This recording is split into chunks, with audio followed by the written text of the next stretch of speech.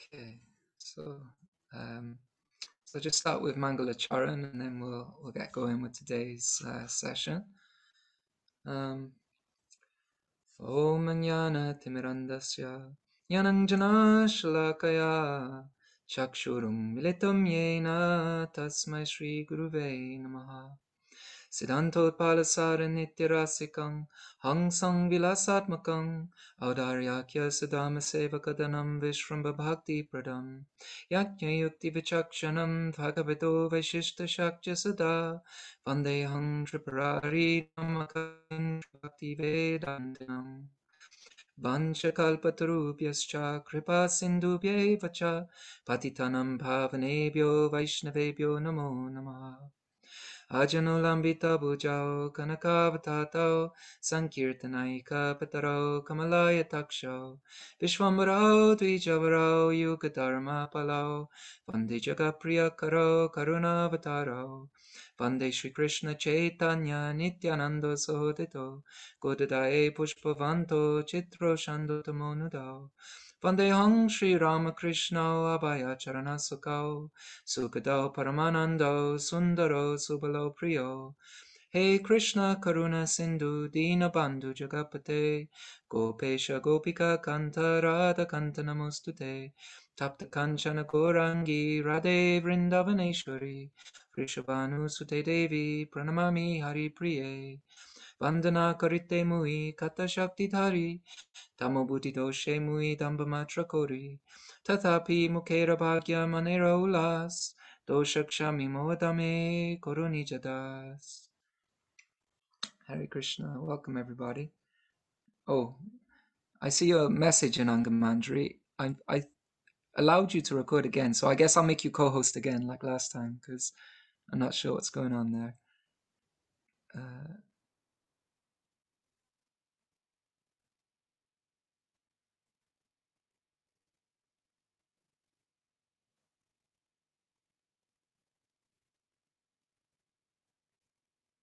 Oh, so I should make you co-host or no? Yeah, because I've allowed you to record. It says yeah, that's okay. So I remove permission, and then I'm allowing you to record local files. Did that help? No. Shall I try making you co-host, or does it make no difference? Give it a go. Okay,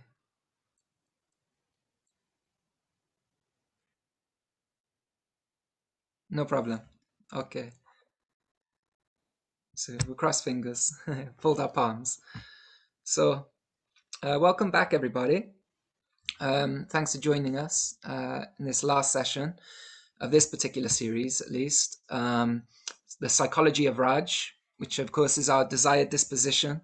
And as you know, we've been exploring some of the psychological traits of the Rajvasis and thinking about how we may be able to take some inspiration from them in our own practice as sadhakas.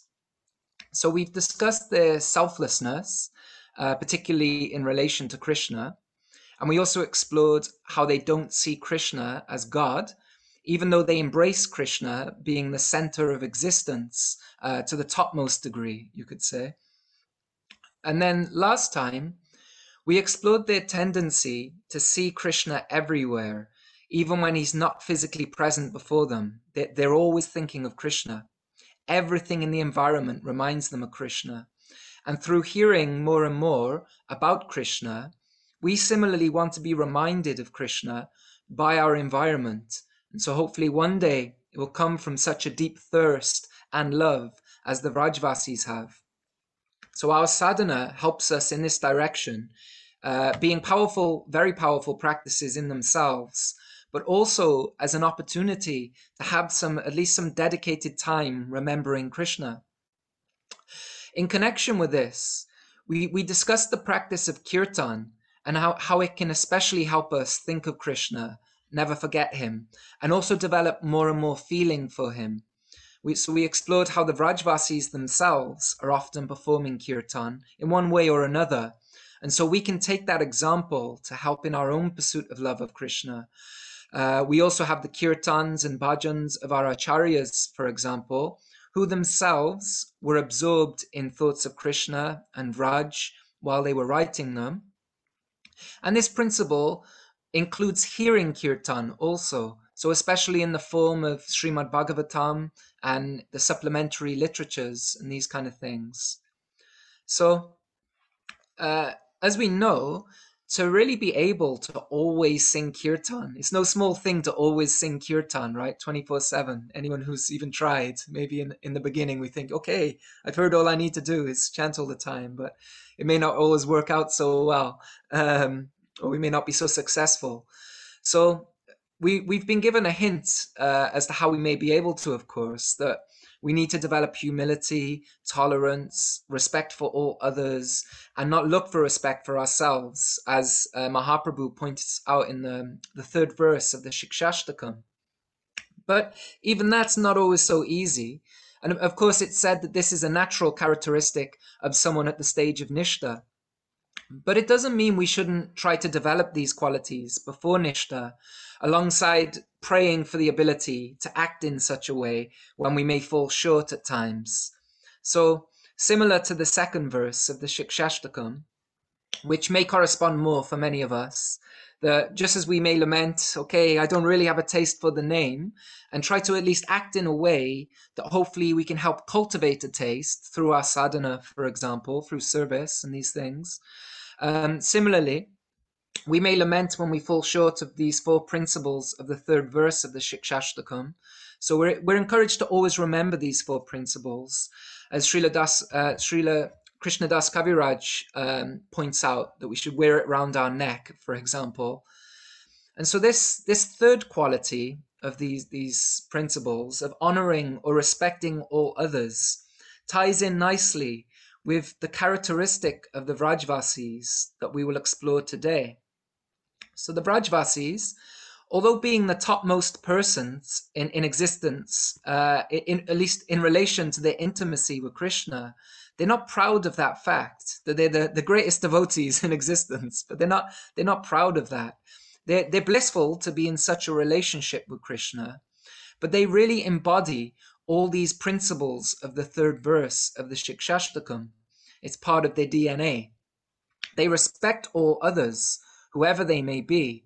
And so we'll explore this in relation to the fact that Vrindavan is a land of harmony, it's sometimes said, and how we may take something from that ourselves, especially developing eyes of appreciation for all kinds of devotees, and all beings, really.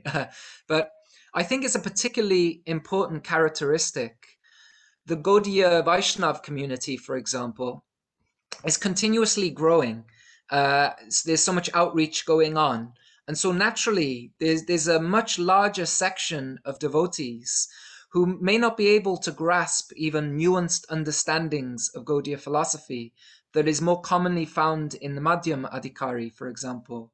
And that may be so for us also. As a result, there can be a tendency towards black and white kind of thinking rather than grey thinking at times. And this isn't a bad thing in itself. It's a stage of bhakti. And like I say, we may have this tendency ourselves at times with honest reflection, maybe in certain areas of our understanding and so on. But it's important to at least understand that apart from the fact we don't have the full picture of everything, we're all constantly learning, we're students forever, as it's said, we must also have respect for others, even if we don't fully understand them. And the more we learn about Krishna, and the Vrajvasis especially, the more we'll be able to accommodate all types of faith and understandings and resulting traditions or schools of thought without taking away from our own convictions in our own path. So earlier in spiritual life, this may be a bit more difficult to do when our faith is a little more tender and we're hypersensitive to threats. But at least by understanding this theoretically, especially hearing for example, we can err on the side of caution in interactions with others. Because as we hopefully know, all sincere spiritual seekers and religious people are worshipping God according to their degree of faith. And so that should be honored, not stamped on. Sometimes our Guru Maharaj points out that faith is our deity, not our doormat. And so it's unfortunate when sometimes we may see fanaticism there combining with sectarianism, uh, to the extent of disparaging anyone who doesn't hold the same understanding we do. And unfortunately, it can be all too common, even in the Gaudiya world at times. But it can be particularly damaging or stunting to one's spiritual life if that is fanned rather than corrected and grown out of. So education about these things is very important. Um, as we know, those in the topmost realm of Raj, they can accommodate all, and that accommodation has to be there even to enter Raj in the first place. There are many examples. I'm not going to go into many examples of how this may come up today, because we're going to focus more on the psychology of the Rajvasis. But sometimes we can see this misunderstanding that Padmanabha Maharaj has coined rasism, where other rasas, for example, are downplayed, forgetting that Krishna is Rasaraj, the king of all rasas. And it's usually quite clear that it's often done in maybe a bit of an immature way, without proper knowledge of what it means to serve in Vrindavan, as we've been learning about what it means to serve in Vrindavan, that everyone in Vrindavan is working together to please Krishna, even when it may not seem so on the surface. There's no trace of enmity that often arises, unfortunately, in these type of discriminations that the age of social media and having fragmented knowledge cultivates. So in a more general way,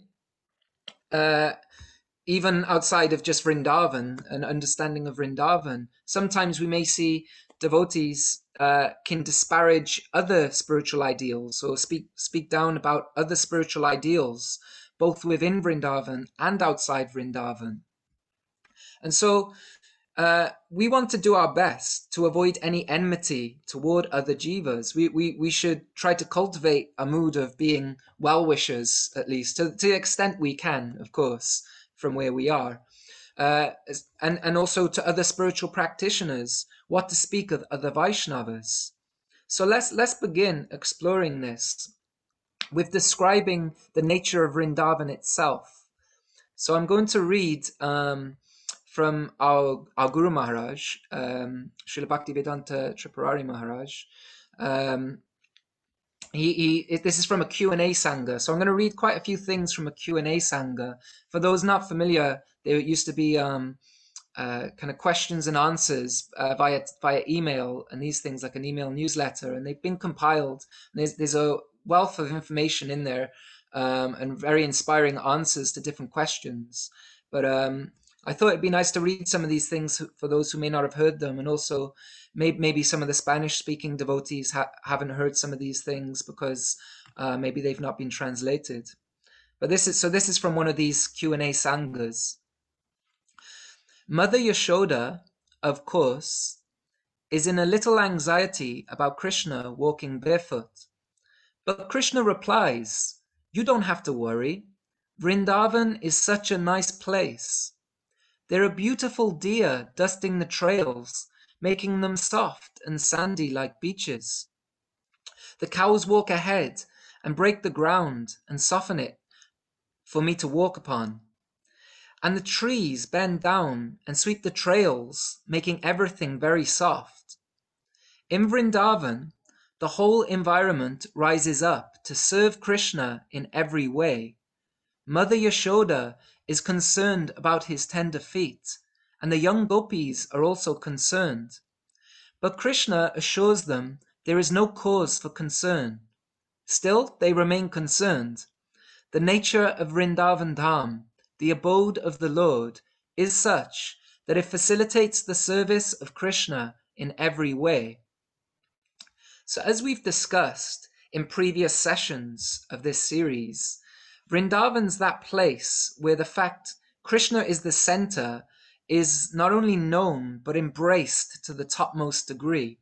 Everything and everyone's there to serve Krishna in the way he likes the most. It's a very harmonious place. In a discussion on the Brahma Vimohan Leela, our Guru Maharaj recalled the following sweet interaction that he had with Srila Prabhupada that brings out some of these things. Once, at Gita Nagari, Prabhupada spoke about Vrindavan. We were standing in the barn, and there were elders and children, cows and calves. There was a dog and a cat, and a mouse ran by. Everybody noticed the mouse. It ran right in front of Prabhupada. Suddenly, Prabhupada turned and said with big eyes, "Did you see it?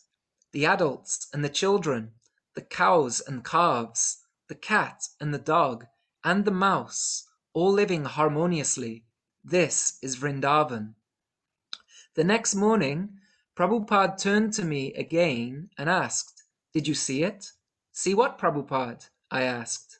He said, "They were the cows and the calves, the adults and the children, the cat, the dog, and the mouse, all living harmoniously. This is Vrindavan." A few minutes later, as we were stepping onto the bus to go back to New York, Prabhupada turned to me a third time and said, "Did you see it?" This time I replied, "Yes, I saw it." And I thought, I'm seeing you, and this is Vrindavan. Wherever you are, that is Vrindavan. Wherever you look, that is Vrindavan. You have the kind of vision that can harmonize all things. As it will be stated later in the narrative of this Leela, Yatra Naisarga Durvaira Sahasan Nrumrgadaya Mitrani Vajitavasa Druta Ruttarshakadikam. Vrindavan is that place where there is no hunger or thirst, and beings naturally inimical to one another live in harmony. This harmony that is realized in selfless love in Vrindavan. As Sri Jiva Goswami has said, Vraj implies that place in which all things are completely appropriate. We are not to deny anything, rather to find the appropriate center around which all things can be harmonized. This center is Krishna, and real service to Krishna involves loving one another in concurring to love Krishna. So there's a beautiful glimpse into the psychology there. So this verse that was quoted, Guru Maharaj quoted there, from the 10th canto of the Srimad Bhagavatam, the 13th chapter, so we say in the Brahma Vimohan Leela, it's verse 60. So the verse that said, Vrindavan is the transcendental abode of the Lord, where there is no hunger, anger, or thirst. Though naturally inimical, both human beings and fierce animals live there together in transcendental friendship. So Srila Prabhupada, Bhaktivedanta Swami Prabhupada, he gives a really nice purport to this verse also that I thought was worth reading. The word van means forest. We are afraid of the forest and do not wish to go there. But in Vrindavan, the forest animals are as good as demigods, for they have no envy. Even in this material world, in the forest, the animals live together, and when they go to drink water, they do not attack anyone. Envy develops because of sense gratification, but in Vrindavan, there is no sense gratification, for the only aim is Krishna's satisfaction. Even in this material world, the animals in Vrindavan are not envious of the sadhus who live there. The sadhus keep cows and supply milk to the tigers, saying, "Come here and take a little milk."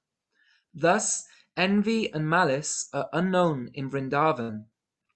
That is the difference between Vrindavan and the ordinary world. We are horrified to hear the name of Van, the forest, but in Vrindavan there is no such horror. Everyone there is happy by pleasing Krishna. Krishnot kirtana gana nartana paro. Whether a Goswami or a tiger or other ferocious animal, Everyone's business is the same, to please Krishna. Even the tigers are also devotees. This is the specific qualification of Vrindavan. In Vrindavan, everyone is happy. The calf is happy. The cat is happy. The dog is happy. The man is happy. Everyone. Everyone wants to serve Krishna in a different capacity, and thus there is no envy. One may sometimes think that the monkeys in Vrindavan are envious because they cause mischief and steal food. But in Vrindavan, we find that the monkeys are allowed to take butter, which Krishna himself distributes. Krishna personally demonstrates that everyone has the right to live. This is Vrindavan life. Why should I live and you die? No, that is material life. The inhabitants of Vrindavan think, whatever is given by Krishna, let us divide it as prasad and eat. This mentality cannot appear all of a sudden, but it will gradually develop with Krishna consciousness. By sadhana, one can come to this platform. So apologies for all the quote reading at the moment, but I thought a lot of nice points are brought out in relation to this trait of harmonious living and appreciating others, and expressed better than I would have been able to myself. But it goes back, as I say, to the importance of Krishna's tu Bhagavan Swayam. Otherwise, it can be easily to get confused, especially when we come across contradictory statements, for example, or high expressions of bhava, and reading them with our own material conditioning, and then maybe developing attitudes that aren't really of that harmonious nature that we find in the psychology of Raj, even in the name of wanting to be a Vrajvasi. It happens all too often, unfortunately. So, like the Vrajvasis, if we truly understand Krishna to be the object of love, to be the center, then actually we will glorify the other relationships that others have with Krishna. Even in Vraj, they glorify each other. Sometimes I've heard our Guru Maharaj say that there may be soft enemies, this term soft enemies, but actually they're all friends in the Leela underlying it all. All the feelings nourish each other's feelings with Krishna, who is the centerpiece. Everyone wants to please Krishna, and so friendships and other kinds of relationships, even amongst each other, they all nourish each other's relationship with Krishna. We know, I'm sure we've heard time and time again, no one can please Krishna more than Radha. So especially in our school, service of Radha is emphasized. So we aren't trying to compete with Radha, for example, but we're trying to assist her. But sometimes even this can be understood a little superficially. We may hear, as I was saying, come across high-level expressions above, for example. The famous one that comes to mind to me is Raghunath Das Goswami, that saying that we care only for Krishna and not we care only for Radha and not for Krishna. Sometimes these moods are expressed, or that we only like Krishna because Radha likes Krishna. Sometimes you might hear these statements, but sometimes with an immature understanding, there can be a material projection on this high emotional expression. And it can be repeated without much philosophical understanding or realization ourselves. But properly understood, even these high-level expressions from Vrajvasis, like Raghunath Das Goswami, who is a Vrajvasi himself, of course, they have an underlying logic rooted deeply with Krishna being the center. That's still there, as we discussed in part 1. That he's always Shaktiman, the source of all Shakti, the source of all potencies. And Radha is the Shakti. And of course, the relationship between the two is that topmost pleasure for Krishna. Krishna loves the most his relationship with Radha, you could say. That's really why he derives the most pleasure from. But by knowing Radha is the most pleasing to Krishna on a really deep level, through the lens of tattva, where we know Krishna's the center, we will naturally want to assist Radha and to serve her. And Krishna will be most pleased as Radha is most dear to Krishna. Not obviously in a diplomatic mood. There's deep love for Radha also, But remember, the psychology there in Vrindavan is all to serve and please Krishna, who's the center of Raj. So the residents of Raj serve Krishna and ultimately the divine couple, they do so in different ways, but it's all to serve Krishna and the divine couple. Our Guru Maharaj sometimes says that the math underlying it all is to always please Krishna. Even when on the surface, even the gopis, for example, may seem to dismiss Krishna and have this kind of attitude. So in Vrindavan, as we say, everything is Krishna-centered, whereas in the material world, as we know, everything is generally self-centered. And this is one of the reasons why many of our acharyas have warned about entering into these kind of topics prematurely, that if we don't have good guidance to give proper understanding, it can be easy to project material understandings on the psychology of the Rajvasis and even use these things in a way that is more self-centered than genuinely the selfless expressions of love that we find in Raj. So although it's nice to hear these sweet pastimes and even the exchanges above and so on, we shouldn't neglect the practices that cleanse the heart of selfishness. And as we make progress, it's true, we will develop natural affinities to particular devotees. It's natural we'll have a particular affinity for our own guru and these kind of things, for example.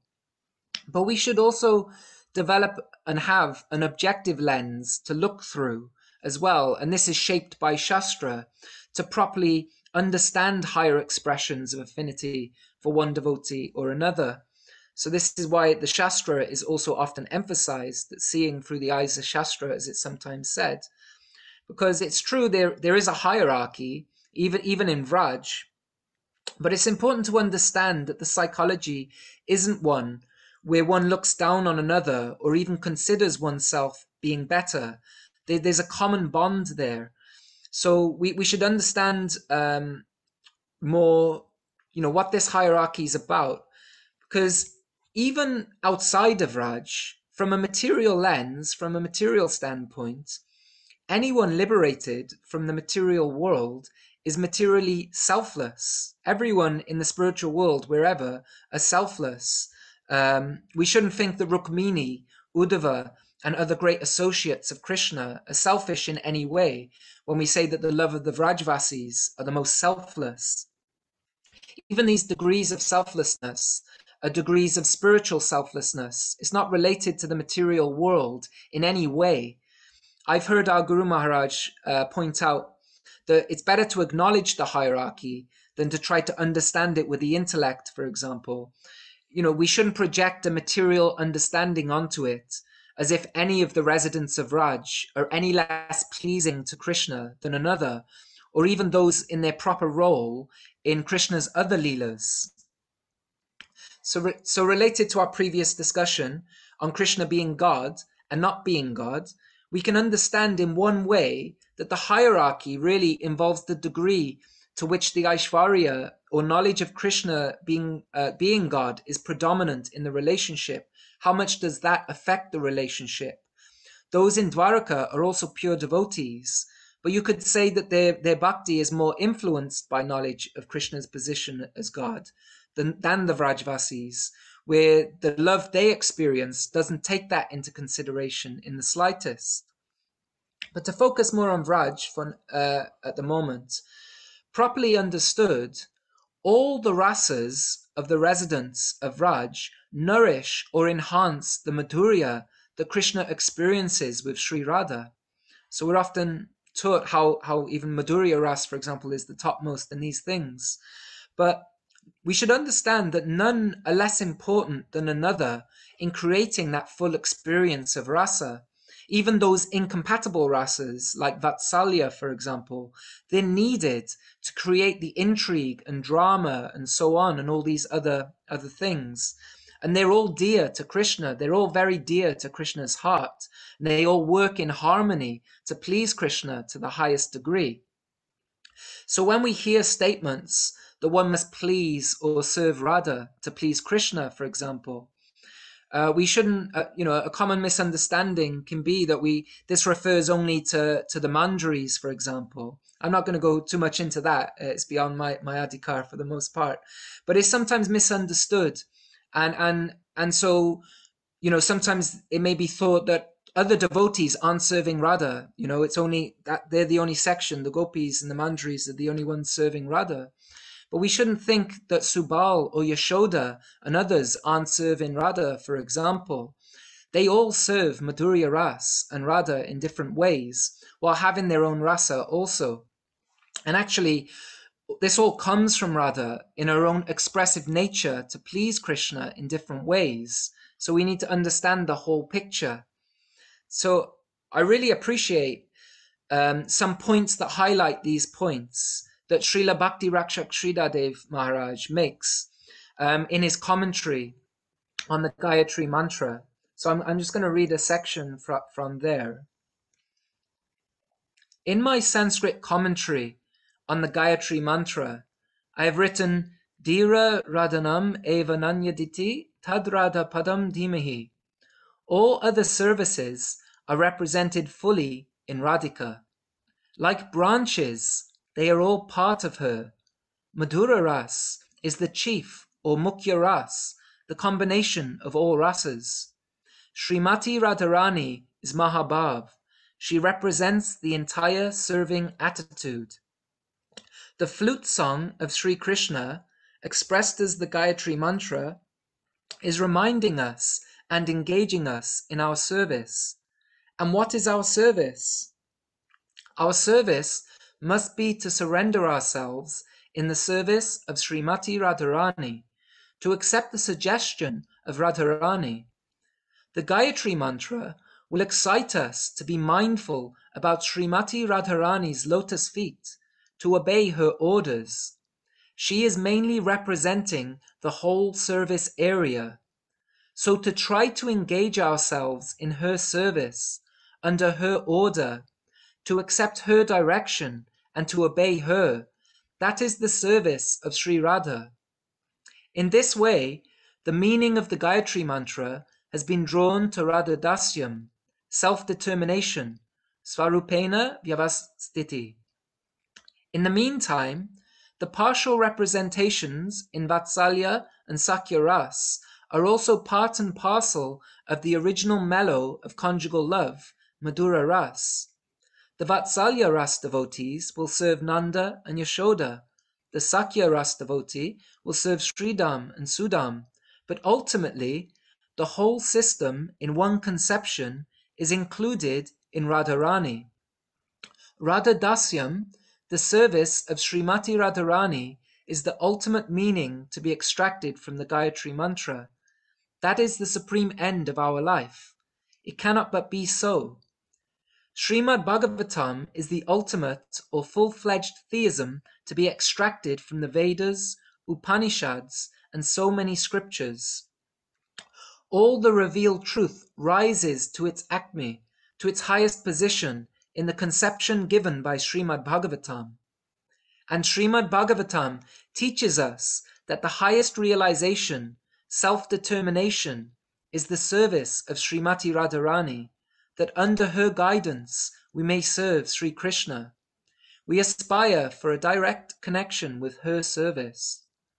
What then is the inner meaning or purport of the word Bhargo? Bhargo means the sun, or who shows us by light. Radharani is the daughter of Rishabhanu. I have selected the word Bhanu. To represent her personal extended self, I have given the word Vaibhav. Vaibhav means what comes out, or extended self. Prabhav is the central representation, and Vaibhav is the outer extension. The very gist of Swarup Shakti is Srimati Radharani, and the whole Swarup Shakti is her extended self. The town of her beautiful service is the whole Swarup Shakti. Just as rays of light extend from the sun, the whole internal potency is an extension of Mahabhav, Sri Radhika. She has developed herself into such a beautiful area of brilliance, of internal energy, and thereby she serves her Lord. All these necessary things have sprung from her. To help her in serving her Lord, they all come out. When the entire internal energy is condensed in a concise form, it is Mahabhav, Radharani. And when Radharani wants to serve, she extends herself in limitless different ways. And with some contribution from Baladev and Yogamaya, the whole spiritual world, including Vrindavan, Mathura, and Vaikuntha, evolves to assist Srimati Radharani in the service of Sri Krishna. So I really like many of these points, but especially in the context of today, that the whole spiritual world evolves to assist Srimati Radharani in the service of Sri Krishna, and it's all an expression from her. And I feel this is why often we would see, especially Srila Prabhupada, for example, would emphasize that on the spiritual platform, it's all absolute, that no service is better than another.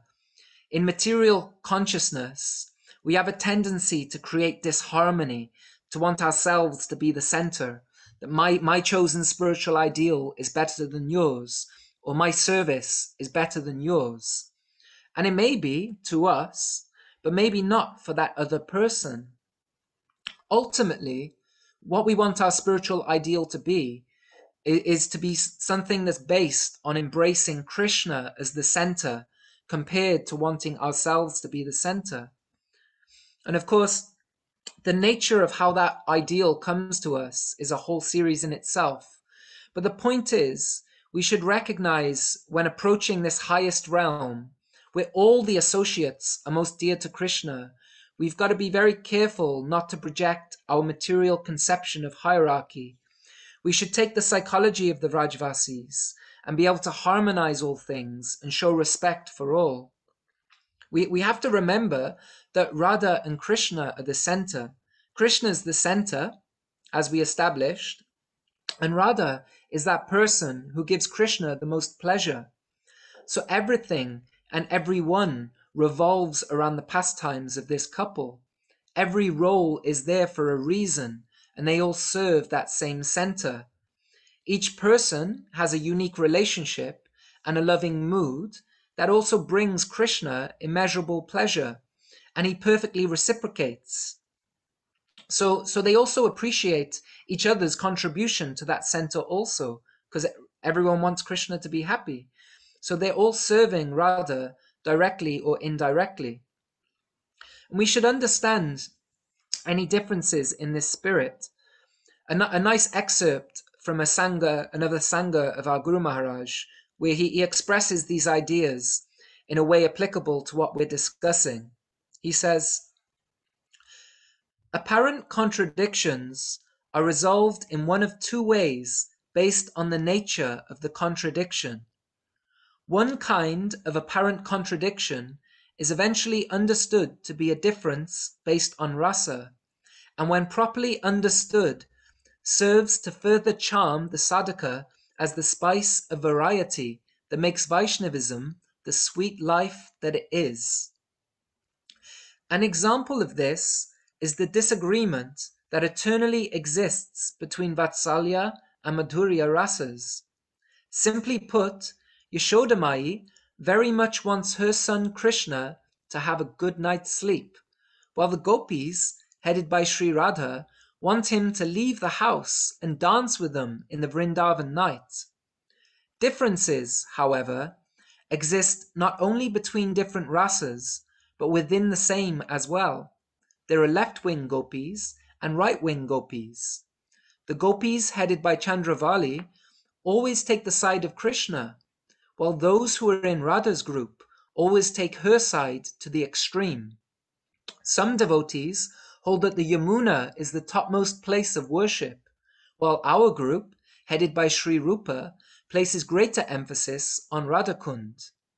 And then a little later in that same transcript, he says, we aspire for the service of Srimati Radharani and her Kund. Others may emphasize the Yamuna or the importance of Krishna like the followers of Chandravali Gopi. Who is right? Radha Kund may be the most sacred place where the most intimate pastimes of Sri Sri Radha Krishna are enacted. Yet reality is ultimately a feeling. We may give someone knowledge and they agree that we are right, yet they will continue to act otherwise because reality is ultimately a feeling. This is absolutely so.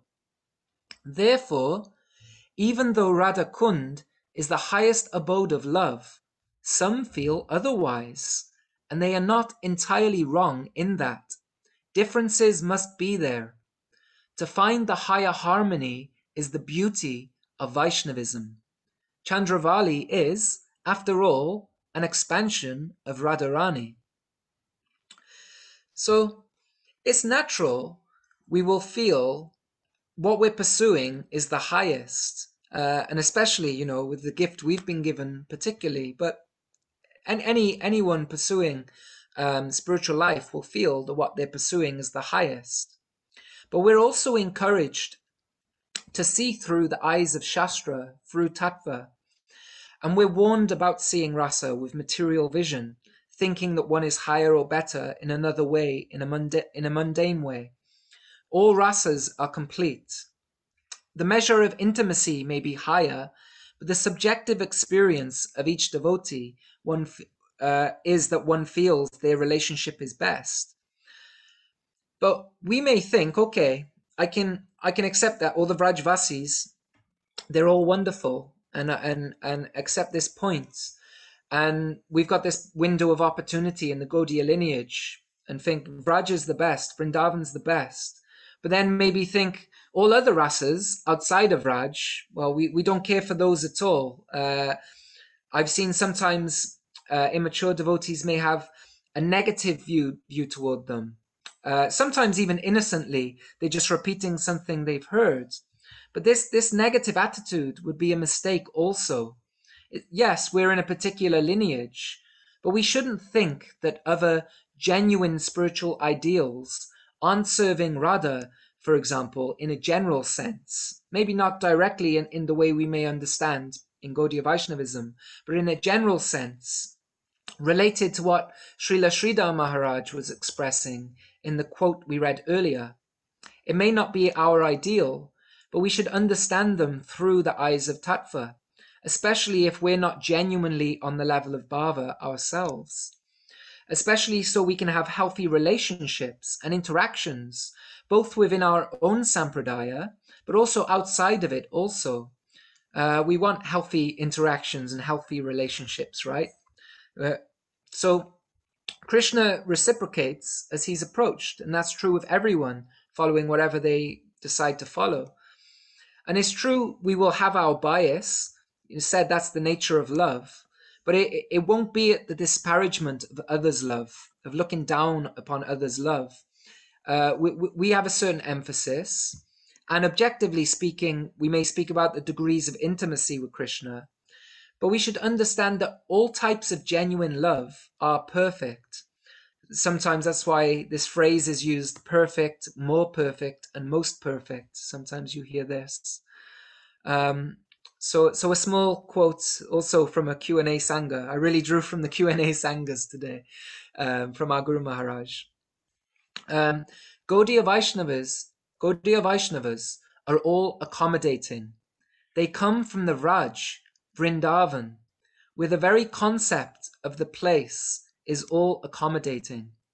So we have to be fully tolerant and learn to accommodate all types of religious ideals, seeing them as various heights along the great mountain of truth from which people have gazed and spoken, as noble steps on the ladder to the highest ideal of Krishna consciousness.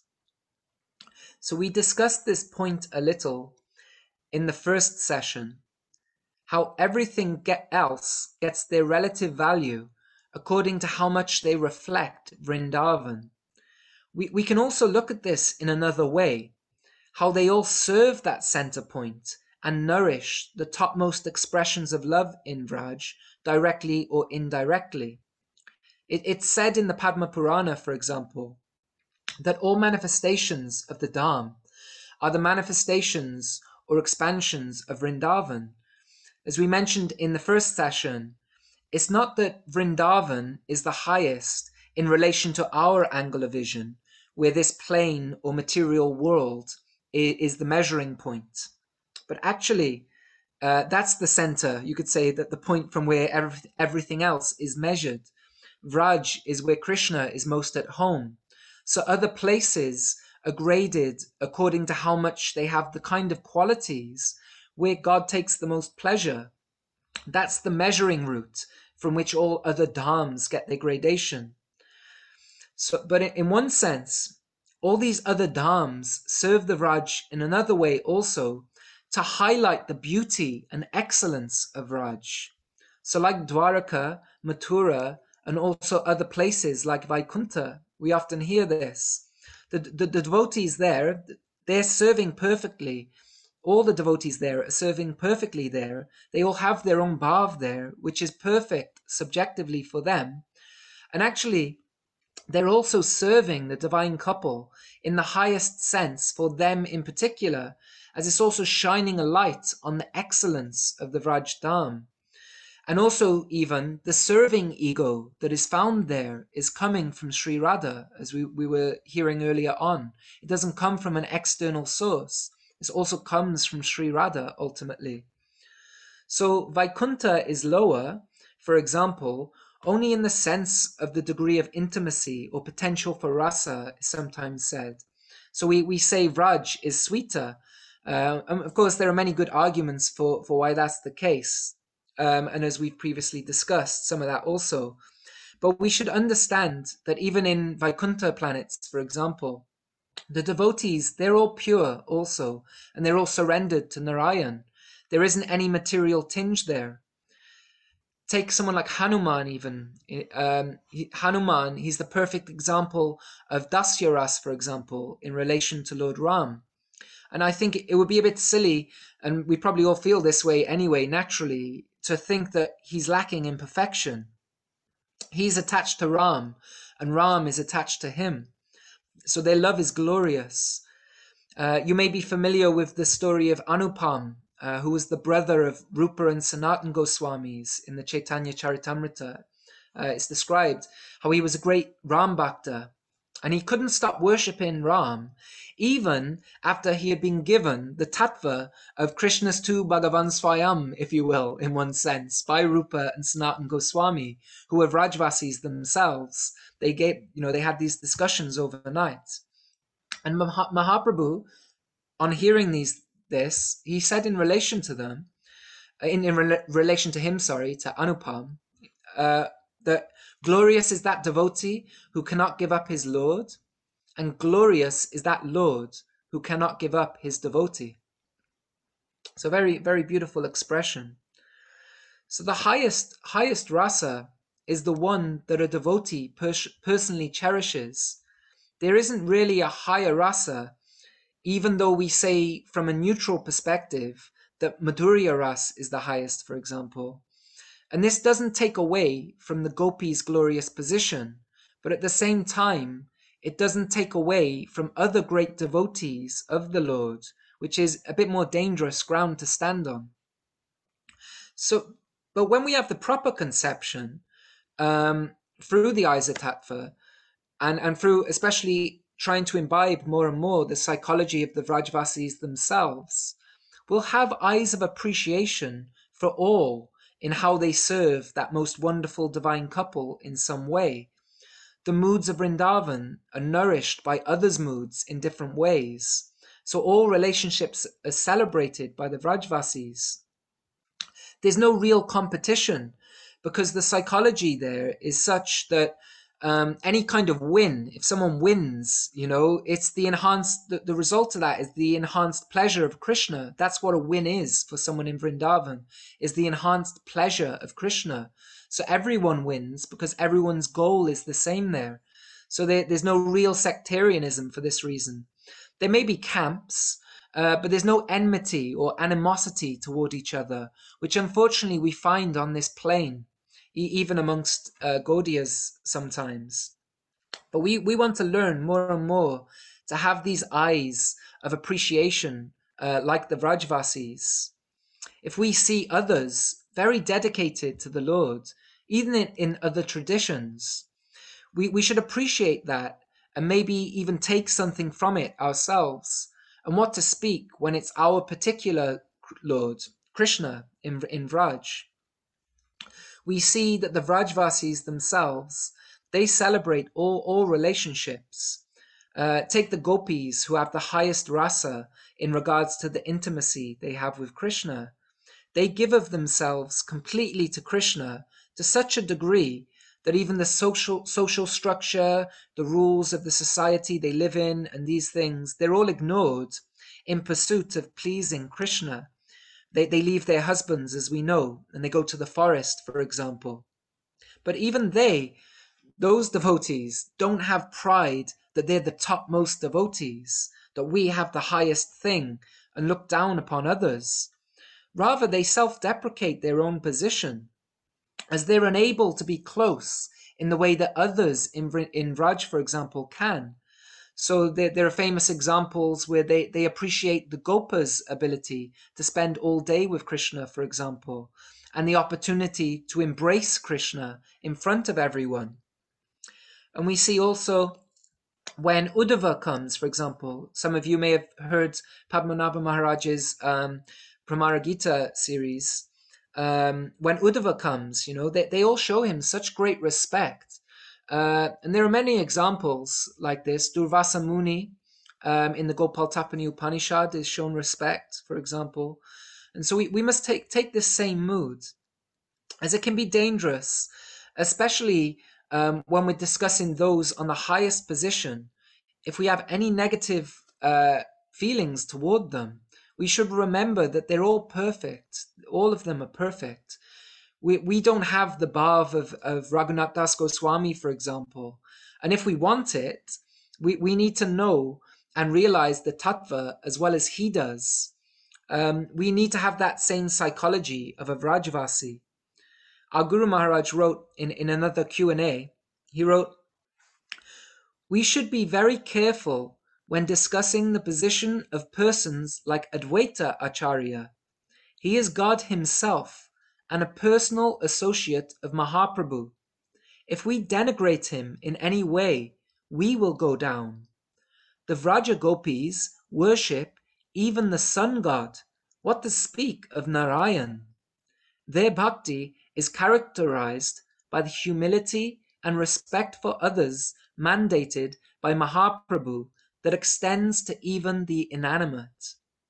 Vraj Bhakti is not merely a theory that we can gather in our head by collecting information. It is not a cheap thing that we can wave about and denigrate, even God with, thinking it our property merely because we have heard about it. It involves giving up selfishness and entering the domain of self-forgetfulness. Smaranam involves maranam. We must die in this plane of material ego to live in the plane of dedication and love." So we want to develop this psychology of the Vrajvasis, of honoring all devotees. Now that doesn't mean we will necessarily serve intimately with them. Naturally, as we make further progress and our specific mood becomes more specific, we will want more and more to be focused on being nourished by those devotees whose mood nourishes our personal ideal. Srila Rupa Goswami, in the Bhakti Rasamrita Sindhu, he mentions in regards to Sadhu Sangha that the kind of association we really want is like-minded as well as superior and affectionate. So he makes this point about like-mindedness. But we do want to follow in the psyche of Vraj in relation to interacting with others. So the last quote I'd like to read, also from our Guru Maharaj, from a discussion on Lord Ram.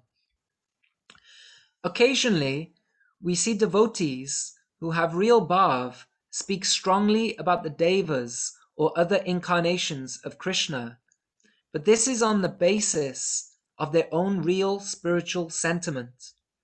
The gopis are the greatest devotees, but they are offering pranams to the trees and forest creatures of Vrindavan. What to speak of Hanuman and Prahlad? They are showing the standard, Trinadapi Sunichena, being more humble than a blade of grass. We have to come to that platform, and we will do that by respecting, what to speak of Ram, Nrsimha, or Vamana, but every living being.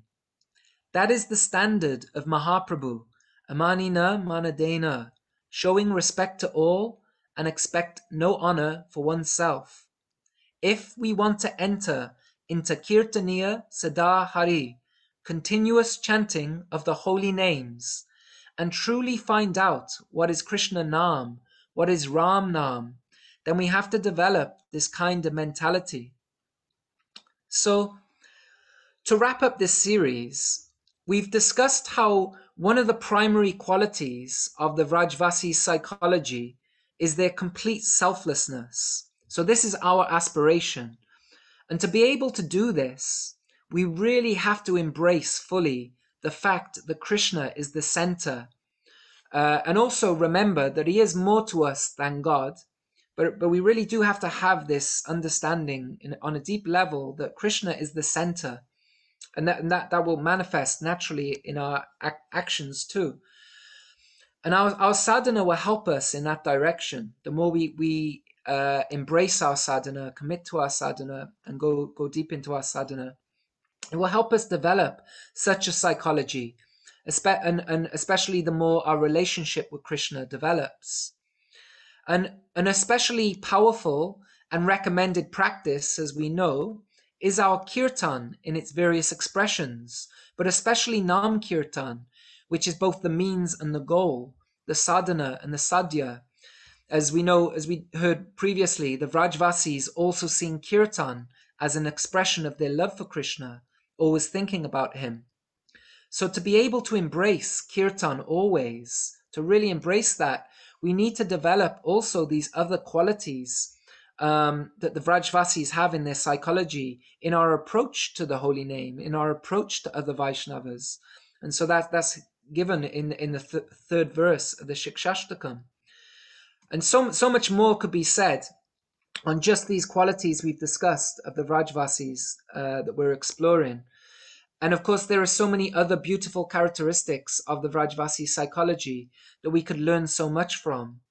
And maybe that could be explored in future series. But hopefully, this will be a good jumpstart for what we're hearing or reading about when we hear about the Vrajvasis.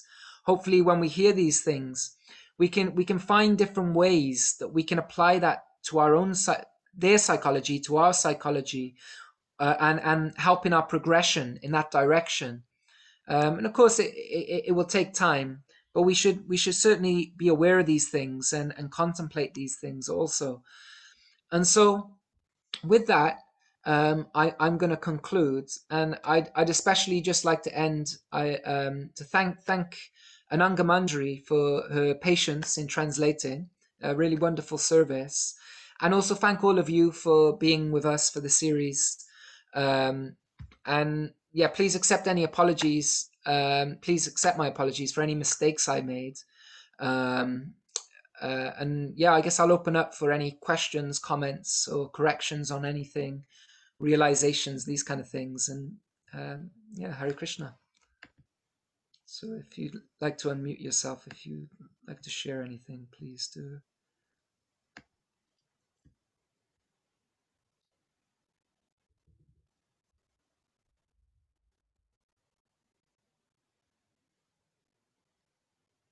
Oh, I see there's okay, please. Yeah.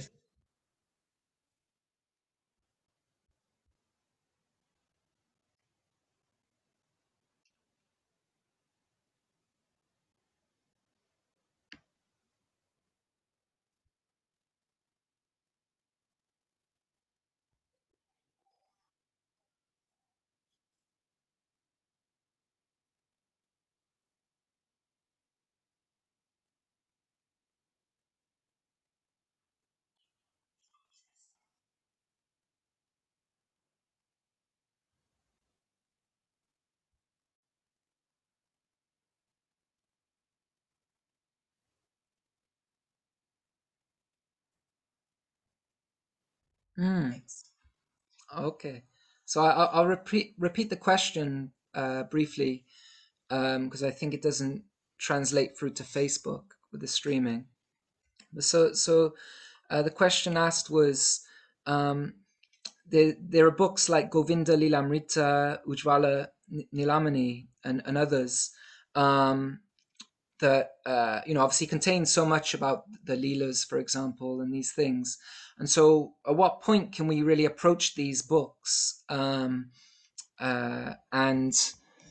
draw from them for inspiration and these things? And so, to answer that, I mean, first off, I should say, is the, me personally, they're beyond my adhikar in terms of, to be able to say you should read this here, then, and everywhere. But I'll try to share how I've understood. Um, I think, the first answer, which I'm sure, you're well aware, is ideal, is to ask those who know you well. And if you have, your guru, it's good to ask your guru. They'll be able to advise. But also other senior Vaishnavas around you, would this be good? But in a general sense, I would say it's going to be different for every devotee, but it will really, depend on, I guess, your ability to digest those things. And that's why a lot of emphasis is placed on having a proper conceptual orientation to these things. So that's why, for example, in this series we were emphasizing about Krishna being the center, for example. So in a similar way, with these kind of leelas and these things, this is why good guidance is really recommended, because, when you hear these things from Vaishnavas who are realized in them, and can explain them in the proper way, it can protect us from projecting our material conceptions on them. But I think at a certain point, uh, that then there may be a real strong desire, for example, an inspiration, to read these things, not just out of, um, okay, I just want to enjoy reading them for our sense gratification or these things, but to nourish things. But I think they will come a little further along in the path, and it would be shown quite clearly through your own guides, like this. That would probably be the way I would approach it personally. Like, as I say, I've not personally, dove deep into them myself, but I have heard a lot from them by hearing from senior Vaishnavas.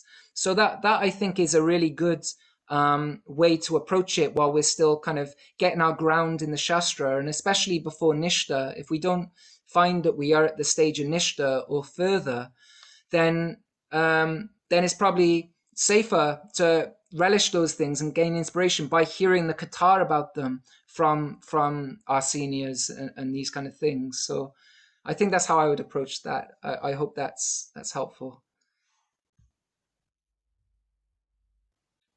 Um, is there anything, else? Anything anyone would like to bring up?